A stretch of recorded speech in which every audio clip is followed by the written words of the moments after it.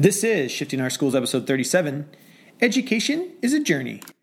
Listen up, educators. Are you looking to take your classroom to the next level? The technological shift in education is happening right now. If you're looking to integrate technology into your classroom, you're in the right place. Welcome to Shifting Our Schools with your host, Jeff Udick. Welcome back to Shifting Our Schools. As always, thanks for listening and hope you are all doing well. It is a rainy, soggy day here in Seattle. So I thought I'd take the time, seeing I'm kind of stuck inside due to the rain, to get some podcasts created here. We've got a great one here for you. If my sound sounds a little bit different, I'm actually testing out a new microphone. This is the H2N Zoom. It's fantastic for the classroom, but it's also mobile. Has an SD card in it. It runs on 2 AA batteries.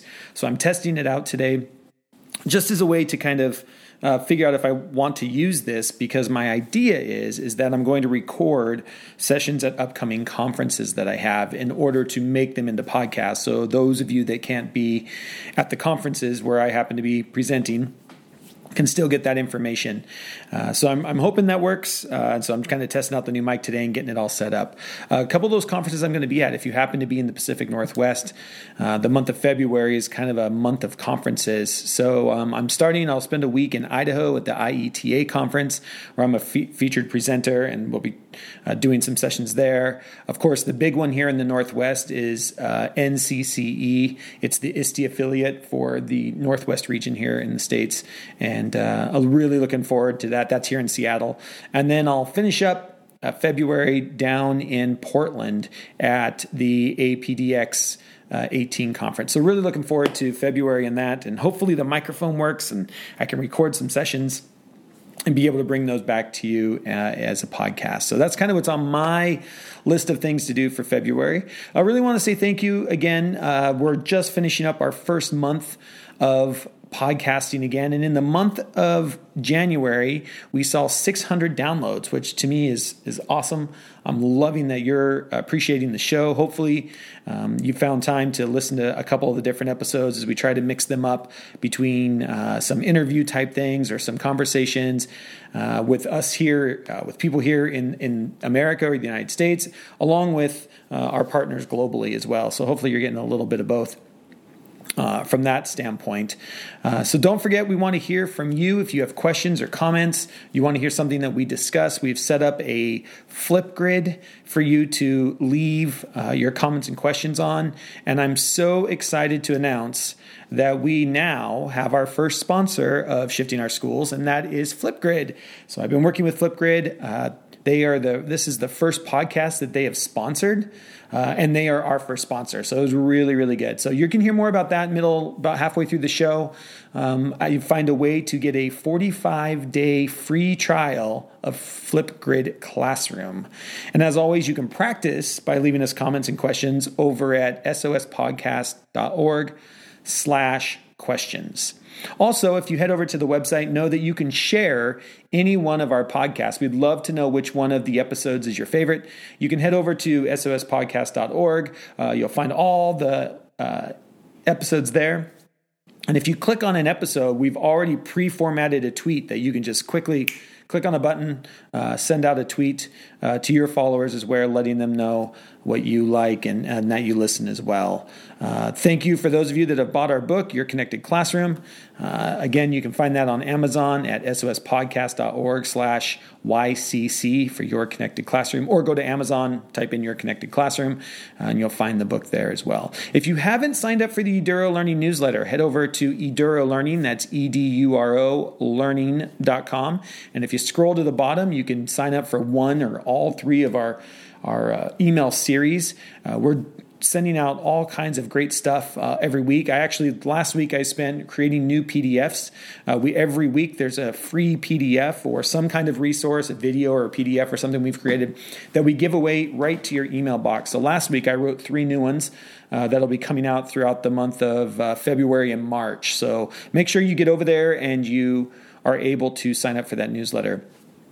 Today's episode number 37, is a chance for David Carpenter, who started Shifting Our Schools podcast with me back in 2008. We had time to catch up. It was really great. We've kind of stayed in contact off and on, but this is our first real sit down and record an episode. And so we're going to catch up with what each of us have been doing, some of the changes we're seeing in education, where we believe things are going, and what he believes he's going to be bringing back to the Shifting Our Schools conversation. So really excited to sit down with David, and I think you're going to enjoy learning about our journey since 2009, where we're at, where we're going. So without further ado, on to the show. All right, well, let's get started. David Carpenter, it's been forever, my friend. It's so good to see you. And to get Shifting Our Schools back going. We've got out, what now? I think we've released 2 or 3 episodes of the new show. What are you thinking so far? I'm really enjoying them, and I think it was wonderful to hear your first one, now that we're in the 30s, sharing your background, because it gives a lot of understanding, I think, to the listeners about what led you into education, and you were connecting to your wife and what she was sharing. But also showing that grit, that determination, being a farm boy and a varsity sports player. I was just going, yep, I can understand how Jeff had that just drive to pursue all these different areas of helping people with teaching and learning. So I thought that was really good, and I enjoyed the show from Asia where they were talking about how to set up a one-to-one program, but we're just given the big points. Doing one-to-one, you could talk for hours and hours and hours, but they hit the big ideas, and I thought that was very helpful. So a great start. Oh, good. Well, thank you. I recorded that show that was just kind of my history as a kind of the bridge the gap, like what happened in 2009. How did, you and I we were trucking there every other week. And then, I moved to Bangkok and you moved back to the States, and time zones and life just kind of got in the way. But what's crazy is I've gone back and listened to, I think, at least half of the original 30 episodes. And I'm not sure much of the conversation has changed. Mm-hmm. And if you want to hear my complete story, no, that's episode 31. You can go back. It's an hour and a half. I just sat down with a cup of coffee and talked. So you don't have to listen to the whole thing, but if you want to, it's there for you. But it's just what I love about this format. There's really no time constraints. It never gets old. Mm-hmm. But, the conversations we were having back then are a lot of the similar conversations I think we're still having today. And we might have, the technology has changed. There were no such things as Chromebooks. I mean, in 2009, the iPhone had just come out. I mean, you think that we haven't ran a podcast since the iPhone came out. I mean, just, that's just crazy to think about. So, but let's start with you. What have you're back in Virginia. You've been back now for how long? We've been here for 8 years. Our last stop was Morocco. We thought that was where we were going to spend a good part of our career, because for all of the folks out there in the international world, the opportunity to maybe end up in a place like Morocco with the wonderful weather, the culture. Rabat is the one most people are aiming for, and they just didn't have any openings. So we ended up at another one in high school. But it just wasn't the right fit for our children. And they were kind of getting to that point. They had that itch. They said, what's it like to be an American kid? One of them, Sam was born in Riyadh, connecting to your days in Saudi. And Max was born in Panama. And so they said, let's go back. And so we came back, and it's been a very positive, great experience. And from that time in Morocco, they learned a lot. Their grit meter really went high, because there were some things they had to deal with in school and outside of school, having come from Hong Kong and Taipei, where everything just ran so smoothly. Right. So that was a big deal. So it's been a good experience family-wise, but it's not been easy to come back and work in schools here. To go from Hong Kong International School to Hsinchu International School to previously Walworth Barber American International School, these cutting edge schools, and to come back and really step back in time in a lot of ways has not been easy as an instructional technologist. So I've been adapting, And a year ago, I'll tell a quick story. I was working in a big public school district at an elementary school, and we were doing our end of the year testing. And so the prep for that had been going on for 6 weeks. So my lab, where I taught all the kids, the role of being a partner in the curriculum lessons just wasn't happening. Myself and the art teacher were the two people that really covered the teachers so they could have their curriculum meetings. So I went everything against all the structure that you and I try to help schools do, to have that instructional technologies, that librarian, those learning specialists, that collaborative cohort developing what the lessons and the curriculums. That just wouldn't happen. But I was in the parking lot because I was out in a trailer, and I looked up, and 33 wonderful, beautiful kindergartners were walking in the rain out to me for class. I had 5 laptops, and I was running them in because testing was taking place, and 5 had gone bad. Oh, geez. And I stopped and I said, David, this isn't what you signed up for. Yeah. So that's when I kind of called a halt to it, and you're using the term pivot, and I think that's a wonderful term. In life, we hit different times to pivot, and so I pivoted after that, and I'll tell you about that in just a second. But so overall, it's been a wonderful experience, and I've been learning, but nothing like the degree I was learning overseas. Just the nature of people, as I always say, willing to go to a recruitment fair or get on Skype and talk to someone, and a few days later be signed up to get on a plane 6 months later. It's just a different mindset, and I really miss it. And so the great news is I'm going back. So yeah. How about where are your kids at now? Both are in college. Sam is a senior. He's about to head out into the work world. He's always had a job on the side, so he'll be ready. And our younger son is a physics and it looks like a math major at Virginia Tech. Oh, wow. And having just a wonderful learning journey there because he really gets physics and he really gets math to a pretty high degree. So he's being pushed, but he's also an artist. And he's trying to balance those two worlds. So we couldn't be happy. We've been very fortunate. Very cool. Very nice. So that's so good to hear. Yeah. I can't believe it's been 8 years already. It's amazing how time flies, huh? It is. And I followed what you all have been doing, you and Kim and the whole team. I know you've had different people coming and going with the Eduro process and the coattails. And I'm such a instructional geek. I would go into some of your coattail blogs and read from your students, just the discoveries that they were coming to. Because I remember you all went to Taipei after you and Kim went in right after we left. Yeah, I think we did a cohort in Taipei right after you guys left there, yeah. Yeah, so that was really exciting for me to hear that you all were coming in because they'd purchased all the technology, but they hadn't done the groundwork on changing instruction and assessment styles and developing a more inquiry approach that I'm sure you and Kim helped them with. Yeah. That coattail, I tell you, I don't know how Kim and I, started that in 2009. That was right about the time we finished or we stopped doing the podcast. We launched the coattail program. Mm-hmm. And you're right. Like those blog posts are incredible. It's just incredible thinking by educators. And I love watching people go on that journey. Mm-hmm. It is intense. It's long. It's, an 18-month program. We don't usually hold classes in the summer. This last year, we finally ran our first summer cohort. And because people said, I want to be able to finish it in a year. And we were like, well, we can try, but you have to understand, it's full on. And so we started a cohort last June. And they're going to, I think there's 12 people in that cohort and, they're going to finish this May. And it's tough doing it in a year.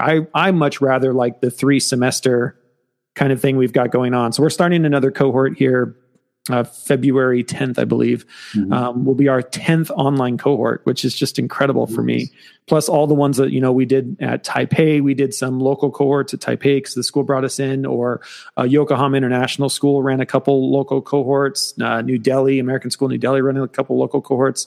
South Saigon had one. It's just been an incredible program. I'm really trying to continue to grow it. And I think what makes it so powerful, like you said, are those blog posts, because people are reflecting on what they are learning, and you reflect publicly, which allows everybody else to go in and be like, oh my gosh, if this kindergarten teacher can do this, then I can do this too. Or if this high school physics teacher can do this, I can do this too. And so just the idea of being public with your reflections, I think, is a big part of that learning curve.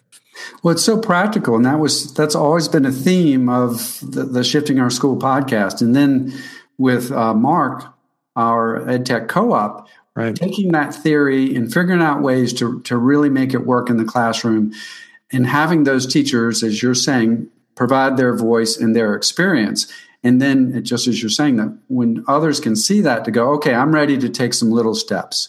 Yeah. And maybe I'm going to walk across the hall to Susan, who is a part of that cohort, and pick up some ideas from how. And then we get into the whole shifting process. All the different, if people go back and listen to some of the shows, as you're saying, it's such solid information.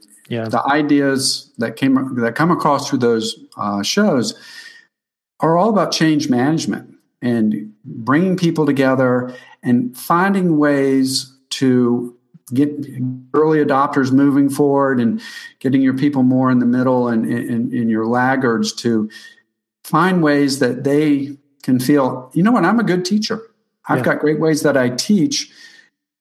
But by having these conversations and reflecting upon the process, I'm seeing that potentially technology or inquiry or finding ways to connect my kids outside of the classroom, whether it be blended learning or the flat classroom project, whatever it might be, I think I can give that a go. So that's one of the great benefits of I think your courses, but the whole process of how we shift our schools. It's just, you come at it from so many different angles. Yeah, the thing I love, I think, about the COTAP program is, the fifth course is where the participants have to make basically a 10-minute video talking about, implementing all of the theory and all of the ideas throughout the entire program. What I love is we've been able to take that list, and I'll make sure it makes it into the show notes, but we have taken they're all amazing, but we've taken the best of the best, and we've put them on a Google Doc. And when we go into schools and we start talking about the SAMR model or the TPACK model, or, what does deep technology integration look like? We, at some point, will say, here is a list from kindergarten to high school, from AP to IB to a resource, special ed teacher. And we have these 10-minute videos that are a look into the classroom. And the fascinating thing that I'm finding is teachers a lot of times will say to us, I just need to see what this looks like in a 7th grade math classroom. So then we show them one of these videos that is a 7th grade math classroom. And then it's well, I can't do that because I don't have Macs like they do. Or I can't do that because they had, 21 kids in their class and I have 27 kids in my class. And that's the part to me where, how do we continue to stay, it's not about having the Mac. It's not about having 5 or 6 extra kids. That is more work. I'm not saying I had classrooms of 34 kids. I totally get it. Yeah. But the idea there is it's the switch in the way teaching and learning happens, and isn't confined to a Mac, an iPad, a Chromebook, or whatever happens to be. And trying to get teachers to go there and to see that. The other thing is to see this is the end of 18 months of learning. I don't expect you to be here on day one of a training, but they've been pretty powerful that way of being able to show schools and teachers just, what is possible when you actually, spend some time in going deep and understanding the pedagogical foundations that need to change if you're truly going to implement this stuff correctly. You just nailed it. If you're using TPACK, it does come down to the pedagogy. And that's why I was thinking, listening back to the podcast about the one-to-one program, when the state of Maine so many years ago did their one-to-one program, at least in my reading, and the whole year before, they handed out the device to the students. The teachers got the devices. But my understanding was they were talking pedagogy, and they were talking about what is learning and how do we get students to deeper understanding. We use the term deeper learning now, but building that learning community and helping teachers, as you're saying, reflect and helping them take those steps where hopefully you have the coaches. I don't think they used that term back then, but we use that term now. Help them see how, when you're bringing in the technology and you're bringing different assessment techniques, you're bringing in that content knowledge that you have, that it all can come together to really get us where we want to go. So that's pretty powerful. Well, on that note, kind of shifting gears from Coattail to, let's say, your work in the district that you've been working with in Washington. What were some techniques that you were using there to shift? It was a whole district, so it was multiple schools, or? Yeah, so we have the two big contracts we have are schools. So one's a school district of 10,000 students. We're taking about 450 teachers through the training. And that school district has decided that all teachers 3rd through 12th grade go through the trainings, because that's really where they've done the one-to-one as part of their one-to-one initiative. And then the other school district is about 22,000 kids and about 1,100 teachers. And they are going through the training as well. And I think for both those districts, they both passed levies to go one-to-one, and they knew at a very, from the board and the superintendent level, that there needed to be some professional development around it. What we came in and said, and one of the things we're really, starting to, drive home, is that tool-based trainings will only get you so far. And by so far, I mean very minimal into what the tool can actually do. That what it really is understanding the pedagogical shifts that need to happen. In the one school district that we were working with, they had not updated their technology for 12 years. And so these teachers were going from, if they had a computer that worked, it was running Windows XP, going to, they passed the levy, and then within a couple months, they all had brand new MacBook Airs. And so just the leap in technology from 12-year-old technology in the classroom, that by itself was a massive hurdle. So there had to be some some technical stuff around that. And then with the contracts, and what we do with school districts is we've actually turned down school districts who don't want the long term. Is we know through all the research that has come out, one-off PD days doesn't change culture. Sending teachers away to a 3-day conference doesn't change culture of a school district. It is a long-term process that you have to be committed to. So we partner with school districts who I've had the opportunity, or somebody in our company has had the opportunity, to sit down with the school board, make sure that the school board understands what this is going to mean for you. Sitting down with the leadership team and making sure you understand what this is going to mean to you, and then signing on for a minimum is 3-year process. And depending how big the school district is, it takes us that long to get through. So the one school district is going to be about 7 years, just because of how they're rolling out devices. I mean, 22,000 kids is just, if you had the money to roll out 22,000 laptops, I don't even know if you wanted to do it. But the way levy funds come in here in the States, you only get so much money every 6 months. And so, it's very much a rollout process. And so just helping them, even through much like you, David, we've all, especially internationally, have been rolling out one-to-one programs since 2002, 2003. Right. And you talk about, when you came back to the States, it felt like you were going backwards a bit. And the way that I've sold that to school districts is like, we've been to the future, we know what it looks like, and we've come back to take you there. Nice. And so, that's been kind of that's kind of been the go-to line of, we've been in one-to-one since 2002, 2003. And we've taken school districts through this. We know what this looks like. And we can help you through this as well. So, And I think it's important to say, and for the two of us, it isn't like we're being condescending towards American public schools. They have so much more to do, many more needs, so many more constraints and things that they just have to cover than these really pretty nice individual international schools. Right. And one of the big ones, and it's just an old song we sing, is the testing. And the testing is huge. just funds are different. We're reliant, for better or for worse, here in the state of Washington anyways, we're relying on your community passing levies, or passing some way to get you those funds to roll it out. And so, one of the things I think that we bring to a district that has seemed to go really well is we don't only just do the professional development for the teachers. So like in the one school district, the teachers have 12 days of training over 3 years. So we get 4 times a year that we get to pull them out of the classroom, a full day, they get a sub, and we are taking them through these trainings. We're just getting ready to finish our first cohort, or we just finished our first cohort in the first district.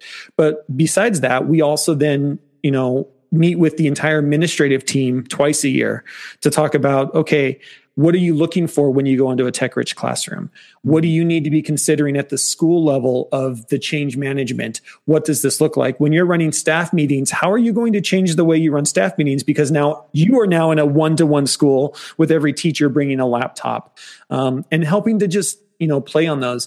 And then the big one that we've been focused on the last year or two is also bringing in the parent community. Yeah. And so whenever we sign contracts with school districts, that always includes at least 1, if not 2 parent nights a year. And actually, I'll put a link to one of the school districts actually brought a film crew in and did a cool little video from the last parent night I did. And then broke it down into kind of what were the big points. To me, that's what I love about having a long-term commitment with the school district is we get to move all stakeholders. We meet with the school board and talk to them what this is going to mean for them. And then we're talking to parents on the ground on how do we support kids in learning in a digital age? And what does that mean for you as a parent? So, and I know you're involved in that a lot too with your wife. Both of our wives being counselors are totally into that. And that's really where I'm kind of pivoting, returning to counseling, because I think more than ever, our jobs have always been to developmentally support our kids to help them grow and learn.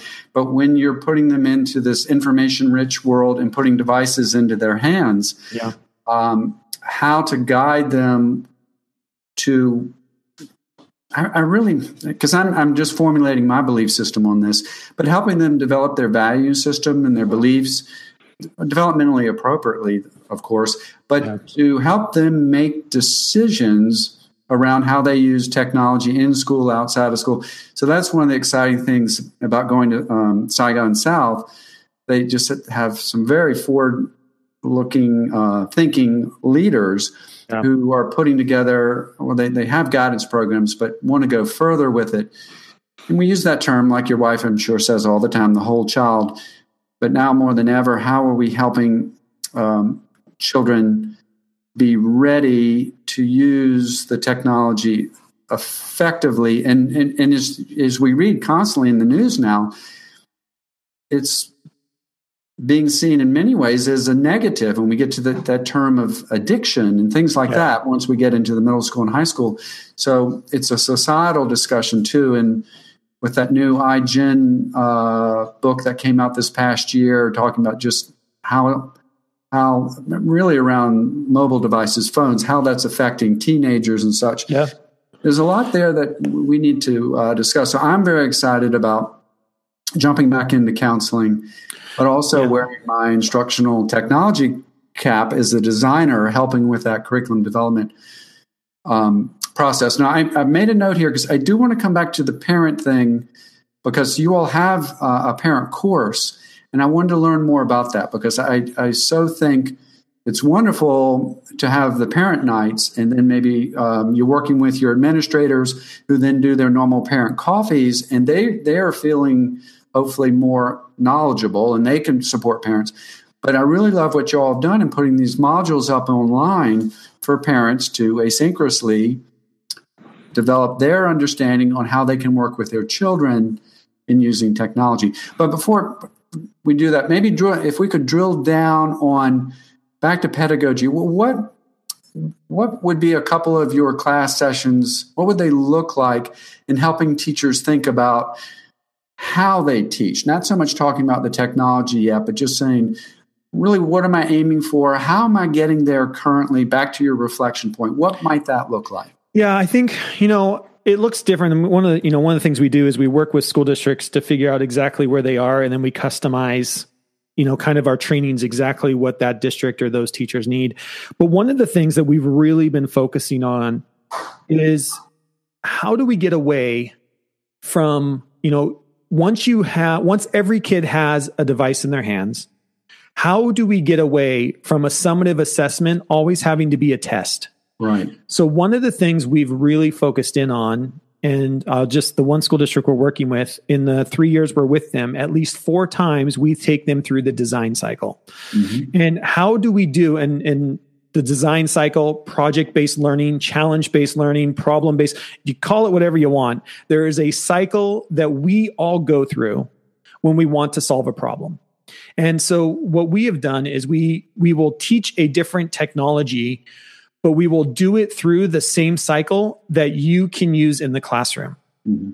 So in one example, we had teachers make a YouTube mashup video when YouTube Editor was still out. We're now using Adobe Spark, but when YouTube Editor was still there, we took them through the design process of first you need to know what the tool does. You need to have an idea. Then you need to develop a plan. Then you need to create your thing. And then we evaluate it. And there is a formative assessment process through that entire thing. And you have a summative product at the end that is not a sit down and take a test product. And if anything, to me, that is what technology allows. It allows us to do things differently. And so we, throughout our trainings, will continue to look at those types of pieces. Hey listeners, hopefully you're enjoying the show so far as David and I spend some time catching up. I just wanted to take a quick moment to thank today's sponsor, and we are so excited to have Flipgrid as our sponsor. You can find out more at flipgrid.com. And I have already pronounced Flipgrid the app or the website or the tool of the year for the 17-18 school year. It's part of the reason why I approached them. They do such great work. It is so easy for students to get started. You don't need to set up an account with kids. Kids can be under 13 years old. It's simple. One big green button, and you have students starting to record their own videos, and you can set the limit. And it's so great as just a way to get some formative feedback, to have students even do an exit ticket. So instead of writing stuff all the time, they can leave a little video. It works great on your phone. So even if you're a high school teacher and you just want kids to do it on their way out, very easy to do. Works on all devices, and just a really great service. And so I'm excited that they've sponsored Shifting Our Schools. And as part of the sponsorship, you, for listening to Shifting Our Schools, can sign up for a 45-day free trial of Flipgrid Classroom. Now, Flipgrid Classroom is their paid subscription, but you get 45 days free. And what it allows you to do is it gives you a lot more control over what you can see and what you can have kids do. Totally worth signing up for at least the 40-day free trial. And I know that once you sign up and you start to incorporate it more into your classroom, you're going to want to go ahead and register for an account. It really is a great tool, easy to use. You can have it public or private. You can turn it on, you can turn it off. So many great features. So head over to flipgrid.com. And when you go to check out, as if you're going to purchase the Flipgrid Classroom, there'll be a place there for a code. And if you type in the code Eduro Learning, all one word, EDURO Learning, all one word, it'll zero it out and give you a 45-day free trial. So if you use it, let us know. We have this set up for our questions over at Shifting Our Schools podcast website at sospodcast.org/questions. You can practice there. And if you sign up for an account or you love using Flipgrid, we'd love to hear from you as well. So again, flipgrid.com, put in the code Eduro Learning for a 45 free trial. And now back to the show. Another thing we've been focusing really hard on is the idea of visual literacy. That for the first time, this generation is growing up media first, but our schools are still very much a text-based world. Mm-hmm. And so what we're seeing is, in all the data that's coming out specifically here in the US around the longer kids are in school, the more disengaged they get with schooling. And what we also know is the farther you go into your schooling, the more text heavy it gets and the less visual learning becomes. So we're really focusing in on that visual literacy piece. When you are, we know so much more about how the brain works, and the brain works. We are all visual learners first, based on brain research. And this generation growing up in media, the amount of TV that they are watching is triple that our generation watched. They've got devices in front of them all the time, whether it's Snapchat or Instagram or whatever social network that they are using. All of them are media first apps as far as pictures or video. So we have this brain in our schools that is very much drawn and engaged by media. And yet most teachers were raised and teach in a schooling system that was, we all read the book. And then if we were a really good class, we maybe got to watch the video. Right. And all of a sudden you're teaching a generation who's being raised that the Star Wars trailer is out 8 months before the video. Mm-hmm. Right. And so those kids are engaging with video and images different. And how do we use that? How do we engage? Our big essential question is, how do we engage a media first brain in a text-based school? And I think there's a way to do that. I still want kids to read text. I still think reading is a really important skill. But I think we have to think hard as educators around this idea that, I might need to show a book trailer. I might need to have kids deeply look at an image and not just ask kids, oh, here's an image, what do you see? But I mean, really dissect an image on what is being thrown at you. And then take that knowledge and now let's go into a text-based world and bring those two together. So I think those two, the idea of, how do we assess differently when every kid has a creation device in front of them? And then the idea of this media first generation and engaging them in a new media first learning world, I think are probably two of the big things that we really have been focusing on in most of our trainings. And one of the things, and to talking about going back in time, we did a show on, I forgot the term. It was Mark and I were interviewing, this is on the EdTech Co-op podcast, we're interviewing one of his PhD candidates, and she had come up with a term. It was like a media journey assessment where the kids would produce this media product. Yeah. And I always use the term underneath the hood, though, was a lot of writing, a lot of planning, a lot of design work. Absolutely. In the term we used to use, authenticity in the product, because they're producing something for a audience. But the idea that students, if they're going to produce that media, they're going to have to use text to write out those storyboards, to if there's going to be dialogue, if there's going to be speech bubbles, whatever it is.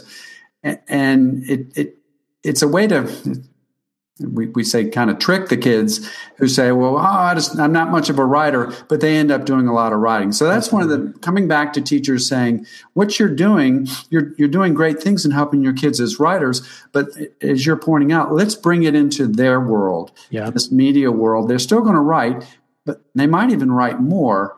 But in the end, you're going to get so much more enthusiasm when they create this product because it's theirs, right? Yeah. And we know from brain research, you remember and retain more if you are engaged in the learning process. Yes. Right. So to your point, like if it's something that I'm excited about and I get to create a video or a podcast or whatever it happens to be, a piece of art, and I'm engaged in that process, but it happens to be about World War II, I'm going to learn more and retain more about World War II because my brain is truly engaged in the process. Mm-hmm. That's why the reason why they redid Bloom's taxonomy is we know more about the brain, that creating stuff is where stuff is truly embedded into the brain. How do we take kids through a creation process? Exactly. And to your point, like the learning happens in the process, not the product. Yes. And how do we continually assess the process, knowing that the product is going to be there when we get done? I had a great story. One of the things we were talking about in a training with some social studies teachers was using Google My Maps. So, there's Google Maps and there's Google My Maps where kids actually get to create the maps. And it was a social studies teacher who was looking at, I don't remember what what war it was. It might have been World War II, World War I, but they were looking at the different battlefields, and he had split the kids up. And of course, the map was shared with everybody in the class. But, this group had to do those 5 battlefields. And so they actually had to put the place markers on the map. They actually had to embed video. And when he started, he's like, I came to the training and I thought about it and I thought, well, I'll give it a work. He really didn't think it was going to work. He, at the end of it, had the best test scores he's had in 6 years because he had kids creating this map of where all the war sites were and not just writing them down, taking notes. They actually created the map together, and then they each had to explain how one, I don't remember, they weren't all just battlefields, but they were like, monuments and things that had happened during the war. But just his, from one training to the next, he came back. He's like, you're not going to believe this. They just blew the test out of the water. And I was like, why'd you still give him a test? But beside the point, right? But just, there is power here when we engage this media first brain. And if nothing else, it's so easy, right? The YouTube videos and the way you can make videos and edit videos and bring stuff together to tell stories differently in a very visual, compelling way that is based in brain research, I think is just, it's another reason why I want every kid to have a device. Yes. And one of the things with you were just hitting on the learning process. One of the things I think is happening with out of Harvard and Project Zero, they've been ahead of the curve for so many years, but with making thinking visible, the visible thinking movement is, I've noticed with Jim Rees, who's been very involved in that program for so many years, working with how do we document learning, and you just nailed it. It isn't the finished product. We do want that, and we do want to have rubrics, and we want kids to really be able to reflect. And hopefully, back to Bloom's, that they are showing a lot of critical thinking, and hopefully, I'm a history teacher, they're making connections that I had, if it was me, and we were dealing with World War or something, I would try to make them have connections to what's happening to other time periods and things like that. Absolutely. But one of the big things that Jim, and this comes back to Mark Hofer too, is documenting that whole process. And then we get to portfolios and things like that, and away from tests, but having kids with portfolios that have really carefully developed questions that push the kids to really think and move beyond knowledge level. That we want to ask kids questions that are going to say, well, what led you to this? How did this happen? Open-ended questions that aren't, you can't Google it. One, it's about you. That's right. Two, it's about your understanding, which we always talk about, goes way beyond just knowledge level learning. Absolutely. Well, let me ask you, because I didn't want to lose this one, and hopefully with your parent course, because one of the things is I'd want to figure out a way to get that course, those series of classes, out to as many school districts as possible, right? You're putting on your business cap. I know you're thinking about that and you're working on it.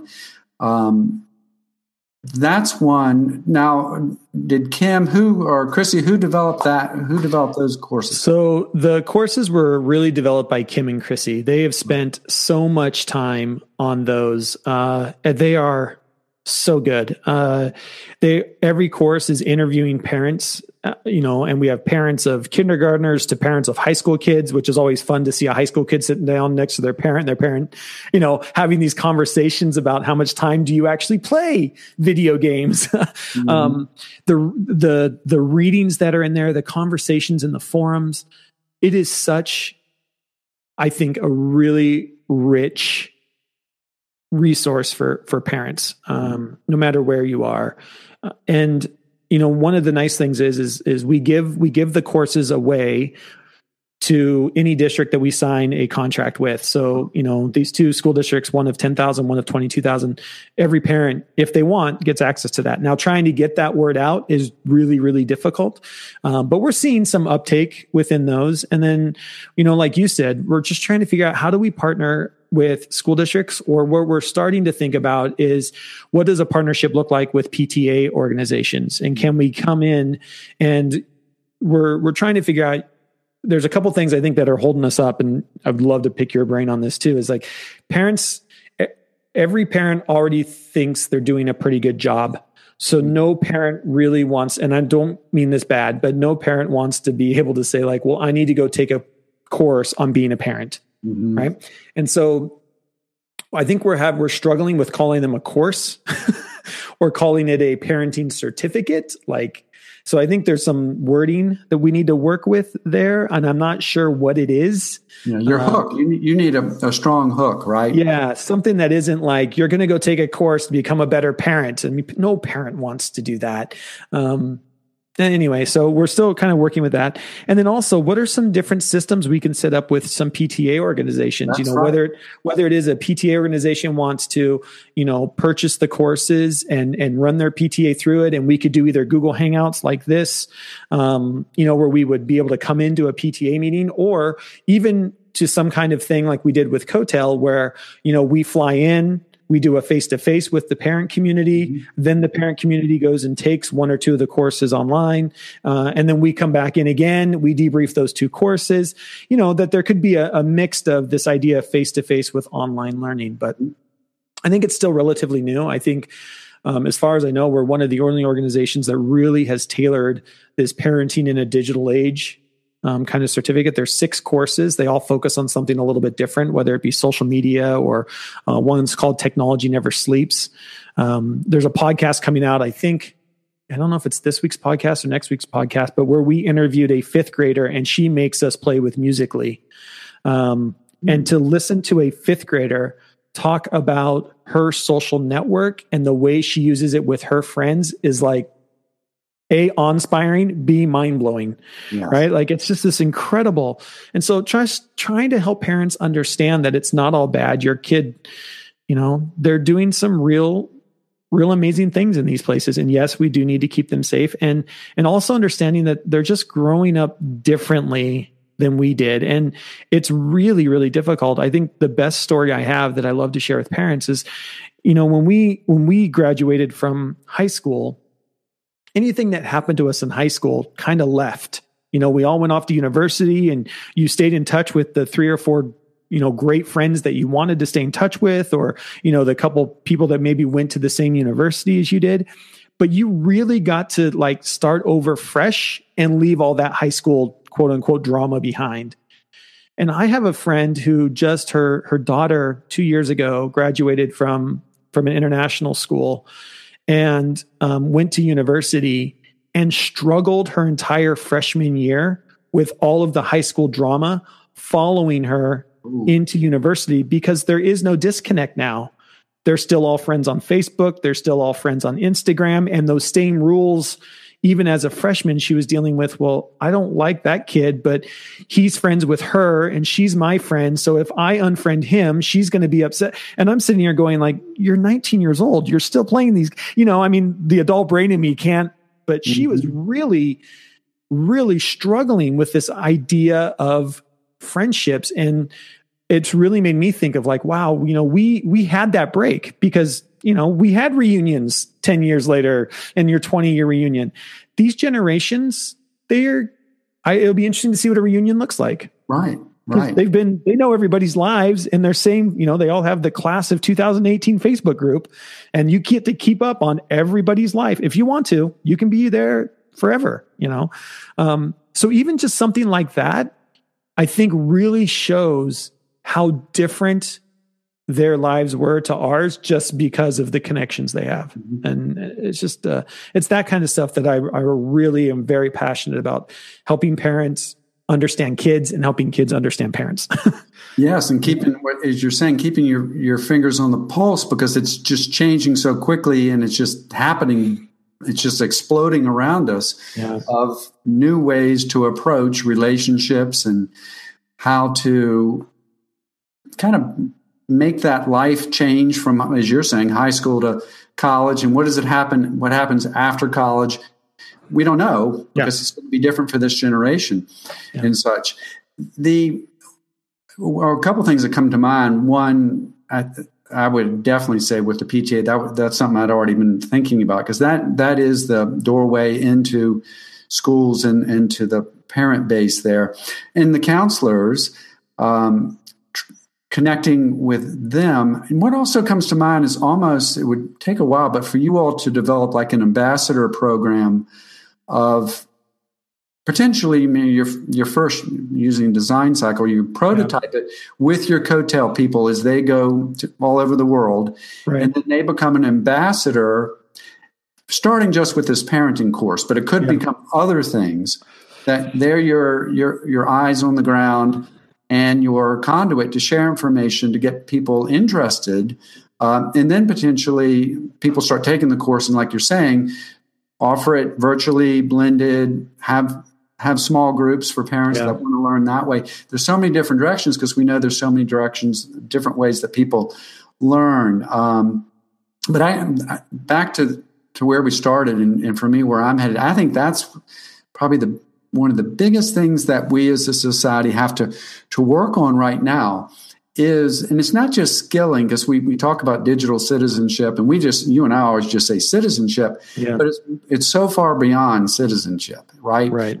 It's helping kids develop the character traits, the attitudes, the dispositions that, one, they control the technology. The technology doesn't control them. Right. That, like you were saying with that fifth grader, that you can put forth scenarios in front of parents that show them the constructive nature of what the connectivity does, what the information access does, and then hugely what the creativity can do, right? So if they can see these scenarios and they go, I didn't even know that, then we know, okay, we've got a little hook there. Right. And we say, how are we going to help you move your son or daughter so that they, and I use this term, develop their personal learning system where they're using this array of tools for communication, for curating of information, for having their go-to sites for tutorials, that they build out this kind of toolkit around their belt almost. We've used that term. I think people use the backpack, the digital backpack, but that's still just a part of it. Right. That's coming along, that the counselors, the teachers, the instructional technologists, administrators, we're all helping these children work off of what they and their families believe is important. Yeah. And if, in life, that hasn't gone away. That if you can base your decision on your values and what your family believes in, what your community believes in, then you're going to be in a much better position to make decisions regarding how you use technology and how when you're with people, are you really with people? Are you present, for example, right? That's right. Yeah. So I'm looking forward to following what you all do with that. And I want to go, we've got some big districts around here. I want to go meet with people there on your behalf and share these ideas. Because I feel a lot of the parents, I'm speaking broadly here, do feel out of touch with what are their tools that they would use to parent their children in these situations. And what do we all do? We go back to how we were parented. Yeah. And just as you're pointing out, these situations are very, very different. You still have solid beliefs ways your parents taught you, but you've got to come up with new applications and new strategies, right? Yeah. And for better or for worse, these kids have real friendships in their devices. And it's really hard for us to understand that. We just didn't grow up in a time period where you were a friend because you got to go hang out at their house. And now kids don't go to each other's houses. Parents, for a variety of reasons, there are so many social pressures on parents today. There's so much pressure on kids today that kids don't physically go and hang out in places anymore. This last holiday season, I went to the mall. Not that I wanted to, but I went to the mall and it was packed with people. And I sat down on a bench in the big mall here south of Seattle. And I counted how many groups and it was during break, how many groups of just kids walking around without parent supervision, just a group of teenagers hanging out at the mall, which for my generation is something we very much did. Mm-hmm. One group of about 5 boys in about a 45-minute time period. Everybody else was either was with their parents, everybody in devices. Mm-hmm. Those friendships, for better or for worse, are not happening in the same places they were when we were kids. And it was one of those moments where I was like, I talk about this all the time, but I want to actually see it. And one group, great looking guys, like, probably I'm going to guess like 8th graders, 9th graders, I saw them twice walk in the circle of the mall like I used to do. But they were it. They were the only group I saw that didn't have parent supervision of all age groups at the mall, and to me, that was just one of those things like, kids just aren't quote unquote hanging out in places anymore. And maybe the mall isn't a place you hang out anymore. I don't know. Everybody shops online at Amazon. I don't know. But I just to me, that was one of those things where, parents are constantly saying like, well, I just want my kid to go out and play. Well, that's fine, but nobody else's kids are going out and playing. So there's nobody for your kid to go out and play with, So anyways, it's a different time period and just trying to help everybody with that. Well, on that note, I was listening to one of the NPR shows in the afternoon, and they had a woman from Texas, and she she didn't plan to start it, but it's a movement now called Nat Until 8th. And in her community, back to your point of maybe a family feels isolated, they want to send Susie outside to play, but there's no one out there. She made the decision that she was not going to have her child have a phone until 8th grade. And she started talking with other people, and they started talking to other people. And so they formed a community around that. And I need to go to the website and follow up on it. But that's where a community came together and back to the values point and said, this is something we believe in. I'm not saying whether it's right or wrong, but that's what they believed in. Right. And from that, they turn the tide on expectations on so many families that do feel the pressure when Ahmed comes home and says, when do I get my phone? Because I see my buddies with their phones. Exactly. So as we talked so much about in the previous shows so many years ago, you come at these things in so many different ways. It's just little prototypes, and you see what works and what doesn't work. And back to your point of the work that you all do to individualize for different districts, it's not going to be the same for every family or any group. But you find that kind of formula that works for you, and then you just keep an eye on it, and you sharpen the saw and be ready to adapt, right? Because you just brought so many good points just about how our world, what we're talking about right now, about kids going to college, what will it be like in 2 years? Yeah. What will be different? And, when we do our parent workshops and even in our online courses, the theme that constantly comes back to is it's having open and honest conversations with your kids. If it's all about having the conversations, when I meet parents and they're like, well, they're always on their phone, and I'll ask them like, well, what are they doing?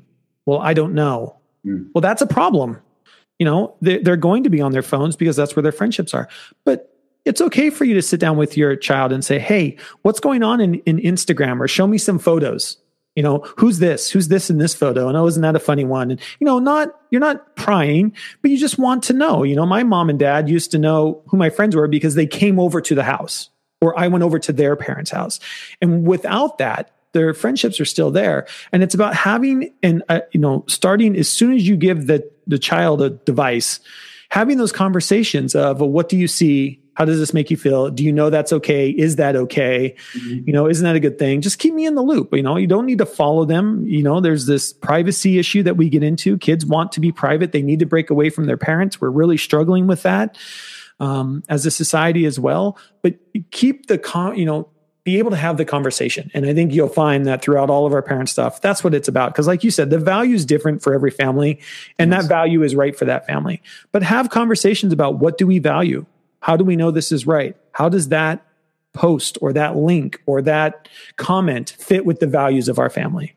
And if you continue to have those conversations, I think we raise a great generation. And that's just we were saying, that's nothing new. You go back to Counseling 101. Yeah. It's to have open communication and maybe some structural things in households to say. And I remember back to, I think you were in Shanghai, or maybe it was Bangkok, when you did the screen free, I can't remember the term. Screen free week. Screen free week.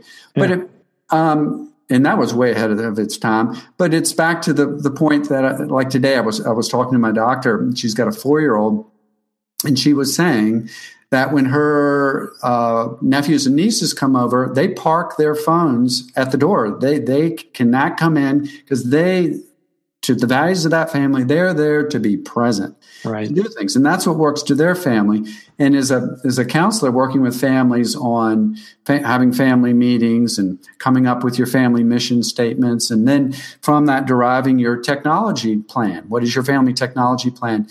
But that's nothing new to say we're going to have structures that are going to support our having conversations, because as you and I are trying to help schools shift, you've got to have structures, you got to have systems to help the process move forward. Yeah. And I think it's just helping parents understand, like, yes, there is a new device in your house, but that doesn't mean that the structures and ideas have to change.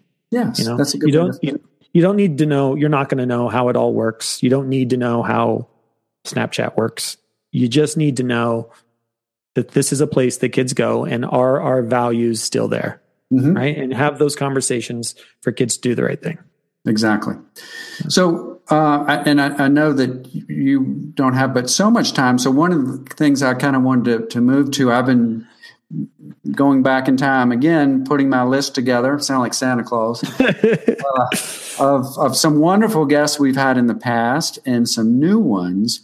And it will just be, as always, a logistical opportunity to connect to people all over the world to have some conversations. So I'm just wondering, what are a couple themes that you and Kim and Chrissy maybe have talked about that you all want to try to cover?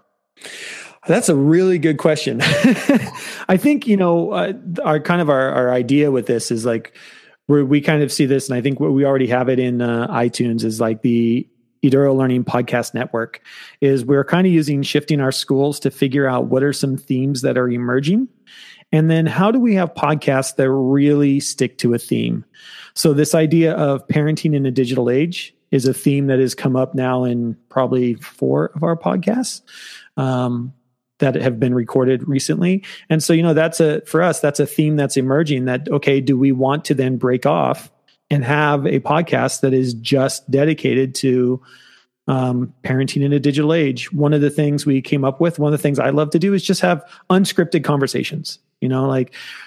Yesterday I had a conversation with Will Richardson, who I've not touched base with 5 years. with Dean Shareski up in Canada, who I've not talked with.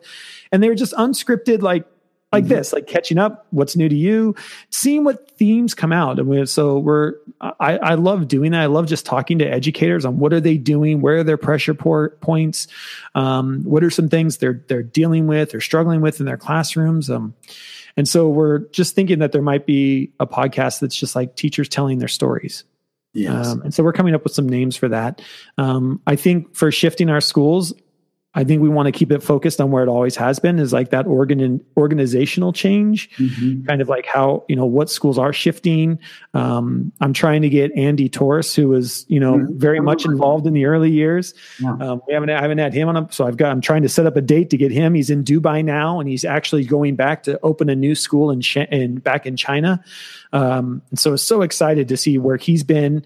He was a elementary principal, I think, when we started shifting our schools, and then he's now the head of a school, and now he's going to open a new school, so he's really done some really cool stuff as well. And so I think, I don't know, I know that's a really good question. And I think we're, it's the early days. We're just kind of figuring this out. Do we break off different podcasts that are focused on themes, or is it more of a general education shifting of culture, shifting of our school, shifting at a large? And are all of those little bits of the puzzle that it takes to shift? I don't know. It's a good question. And I think we're kind of playing with that.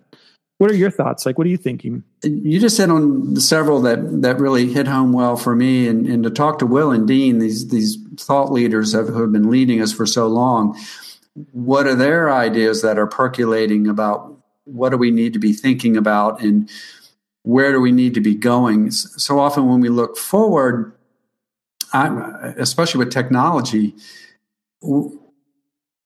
it's a cliche, but it's changing so fast that we almost need to jump over what we think is going to happen next in a lot of ways. Yeah. So you would talk to people like them that can almost see over what's going to happen there. And I guess with the Horizon Report and what they have, is Kim still involved with that?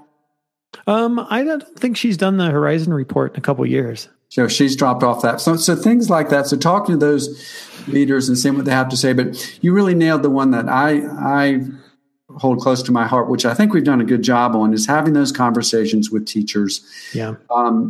But just like you, I remember when we were the EdTech Co-op, and you were saying, Dave and Mark, there are these things called micro classes. And we were going, oh, what are those? And that was a long time ago. It was a long time ago. And now we're trying to start these micro credentials and just, I don't know. It's a fun time to play. I get, it was good. I think talking with Will Richardson yesterday, and he was just like, are we seeing movement? Because we were both saying the same thing you and I said, the conversation really hasn't changed. Yes. People ask me quite often, they're like, well, what new material do you have? And I'm like, I don't have anything new. I'm still trying to get people to do the old material. It's not material. It's a way of thinking. And, are we seeing movement? I think we are. I hope we are. I think the price of devices has come down to, I think we're very, we said this on the podcast back in 2008, 2009 internationally, there was I think by 2009, I think I said in one of the podcasts, I went back and listened to it, was, there's going to be a line in the sand between those international schools that went 1-to-1 and those that didn't. Yes. And there was really a line that was drawn, and, and the schools started to really roll out 1-to-1 because that's where they were. And I think we're now seeing that in different parts of America. I mean, there are, there's Maine, who went 1-to-1 years ago now, and even places like Iowa, North Dakota, where at the state level, there's really a push to do this. Here in my state of Washington, I think the line is going to be drawn here in another 3-4 years, where you either went 1-to-1 before 2020, or you're now trying to play catch up. And it's going to be a struggle for those. When I'm a parent and I'm going to say, okay, am I buying a house in that school district or that school district, and which one is going to best prepare my child for the future? I think it could be, there's issues there for school districts if they don't understand what this is. So I don't know. I hope we're moving. Well, it was, I remember when, I can't remember what the email was between you, Mark, and myself. When I was, maybe it was, I can't remember what it was. It was about a year ago.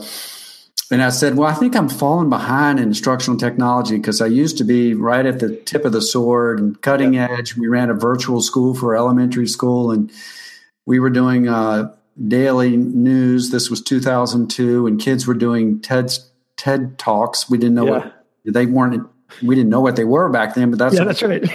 TED Talks before they were TED Talks. Right. With guys like Mike Lambert. And man, if Mike ever listens to this podcast, we are putting him on. There's a little history there.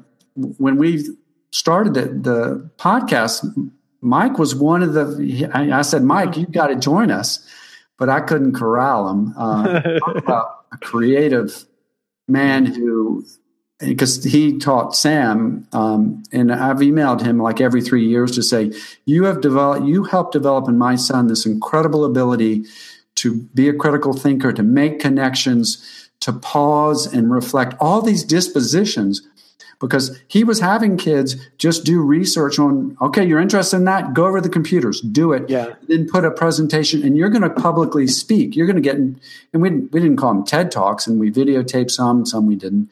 But I thought I was behind, and then I emailed you all, and I think Mark said it's a recycling program. We're recycling. I thought that really nailed it. And then you were saying, I'm really not doing anything that new, because in a lot of ways, what we're saying, what we had are attitudes and their belief, as you're saying, beliefs, and the technology is going to keep changing. Right. But it's that mindset that we have to just keep pushing the kids to say, you're in charge of this, kiddos, not us. You can't be passive learners. Yeah. I'm trying to go back. I'm thinking all the way back to that term of, and you were using it, getting schooled. Remember, I can't remember the blogger who was so good at that, called it, we need to unschool our schools. Yeah. But there's pushback with that, as we know with kids, to say, and we talked about this on one of the shows, that we almost beat the curiosity, the desire to learn out of them by the time they're reaching middle school. And then a system that's measuring them on multiple choice answers, as opposed to show me what you know and you have control over how you show me. Yeah. And I think now, with the research that's coming out again at the national level, and I'll make sure to put it in the show notes, but the idea that it was very fascinating because, the research came out and showed that I think it's something like only 32% of high school kids say that they're engaged in the learning process, which means there's like 70% of kids that say that school doesn't engage them. I had a local school district here who took the exact same questions and gave it to in a school district of about, they must be about 18,000, 20,000 kids. And they gave it to all their high school kids, and it almost lined up exactly with what the national average was. Like they were right on average, where, by the seniors are like, no, I'm here because A, I have to be, right? It's law that I'm here. B, I'm freaking bored out of my mind, mm-hmm. And they were looking at the same thing, like where do we, school kids yes. into just, playing school and not mm-hmm. thinking anymore, not being those critical thinkers. And how do we bring that back? And where, to me, that, and it's not a tech issue. Tech helps with that, but there's something in the system that we have to think about. What does that mean? And I think, it even hits home for me being here in Seattle now. And you've probably heard about just what's happening here in Seattle as a city with the growth of the tech industry here. I had two friends who were human resources at Amazon, and what it takes to get hired at Amazon, the degree is like, yeah, you have to know your stuff, but that's not why Amazon hires you. It's 2 days of interviewing, and you're interviewed by multiple different teams and multiple different people because they want to know if you're a fit culturally. Mm-hmm. Can you think? Can you analyze? Can you apply? Can you get along with others? All those soft skills, that we talk about that are so important. That's what they're looking for. Sure, you're an engineer, you're a coder, you're a marketing person, you're a photographer to take pictures, like, fine, you've got the skill set, but are you a fit in those other ways? And that's the part that that we've always said, that like pushing into this testing thing, we're losing that stuff. Yes, very, very much. Yeah. Anyway, well, my friend, it was great catching up with you. I'm so glad we're back doing this. It's so good to just sit and chat with you. Me too. I've taken some notes real quick here that I'll put into the show notes as well. But if you want to send me any links that you might have that you want to put into the show notes, the show will be going out sometime in the first part of February.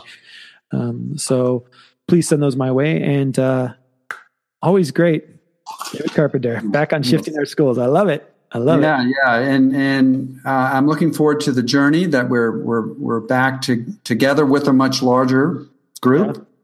Yeah. And I do want to share that my theme is going to be this. Well, you just hit on it right there. This preparation of helping students have the grit, the perseverance, the overcoming obstacles, the desire to be creative, to be in charge, to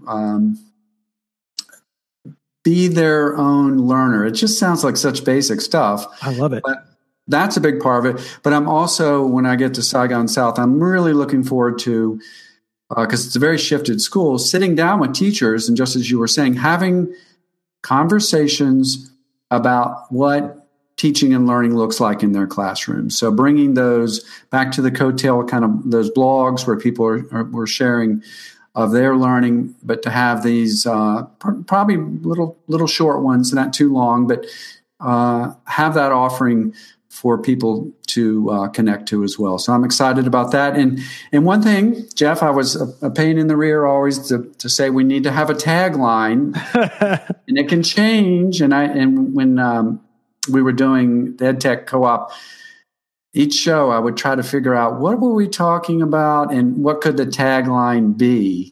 Yeah, because we often use it's not about technology, it's about teaching and learning, and that, as I emailed you a couple of years ago, I'm seeing that more and more. Right, people are realizing that, but that's something for folks to think about. But so maybe this show it's a journey, and you can step away from people you worked with in the past, but you can come back together and create and make great things happen. Yeah, I love it. All right, my friend, I'm going to click stop on the recording here, and we'll see everybody next time on Shifting Our Schools.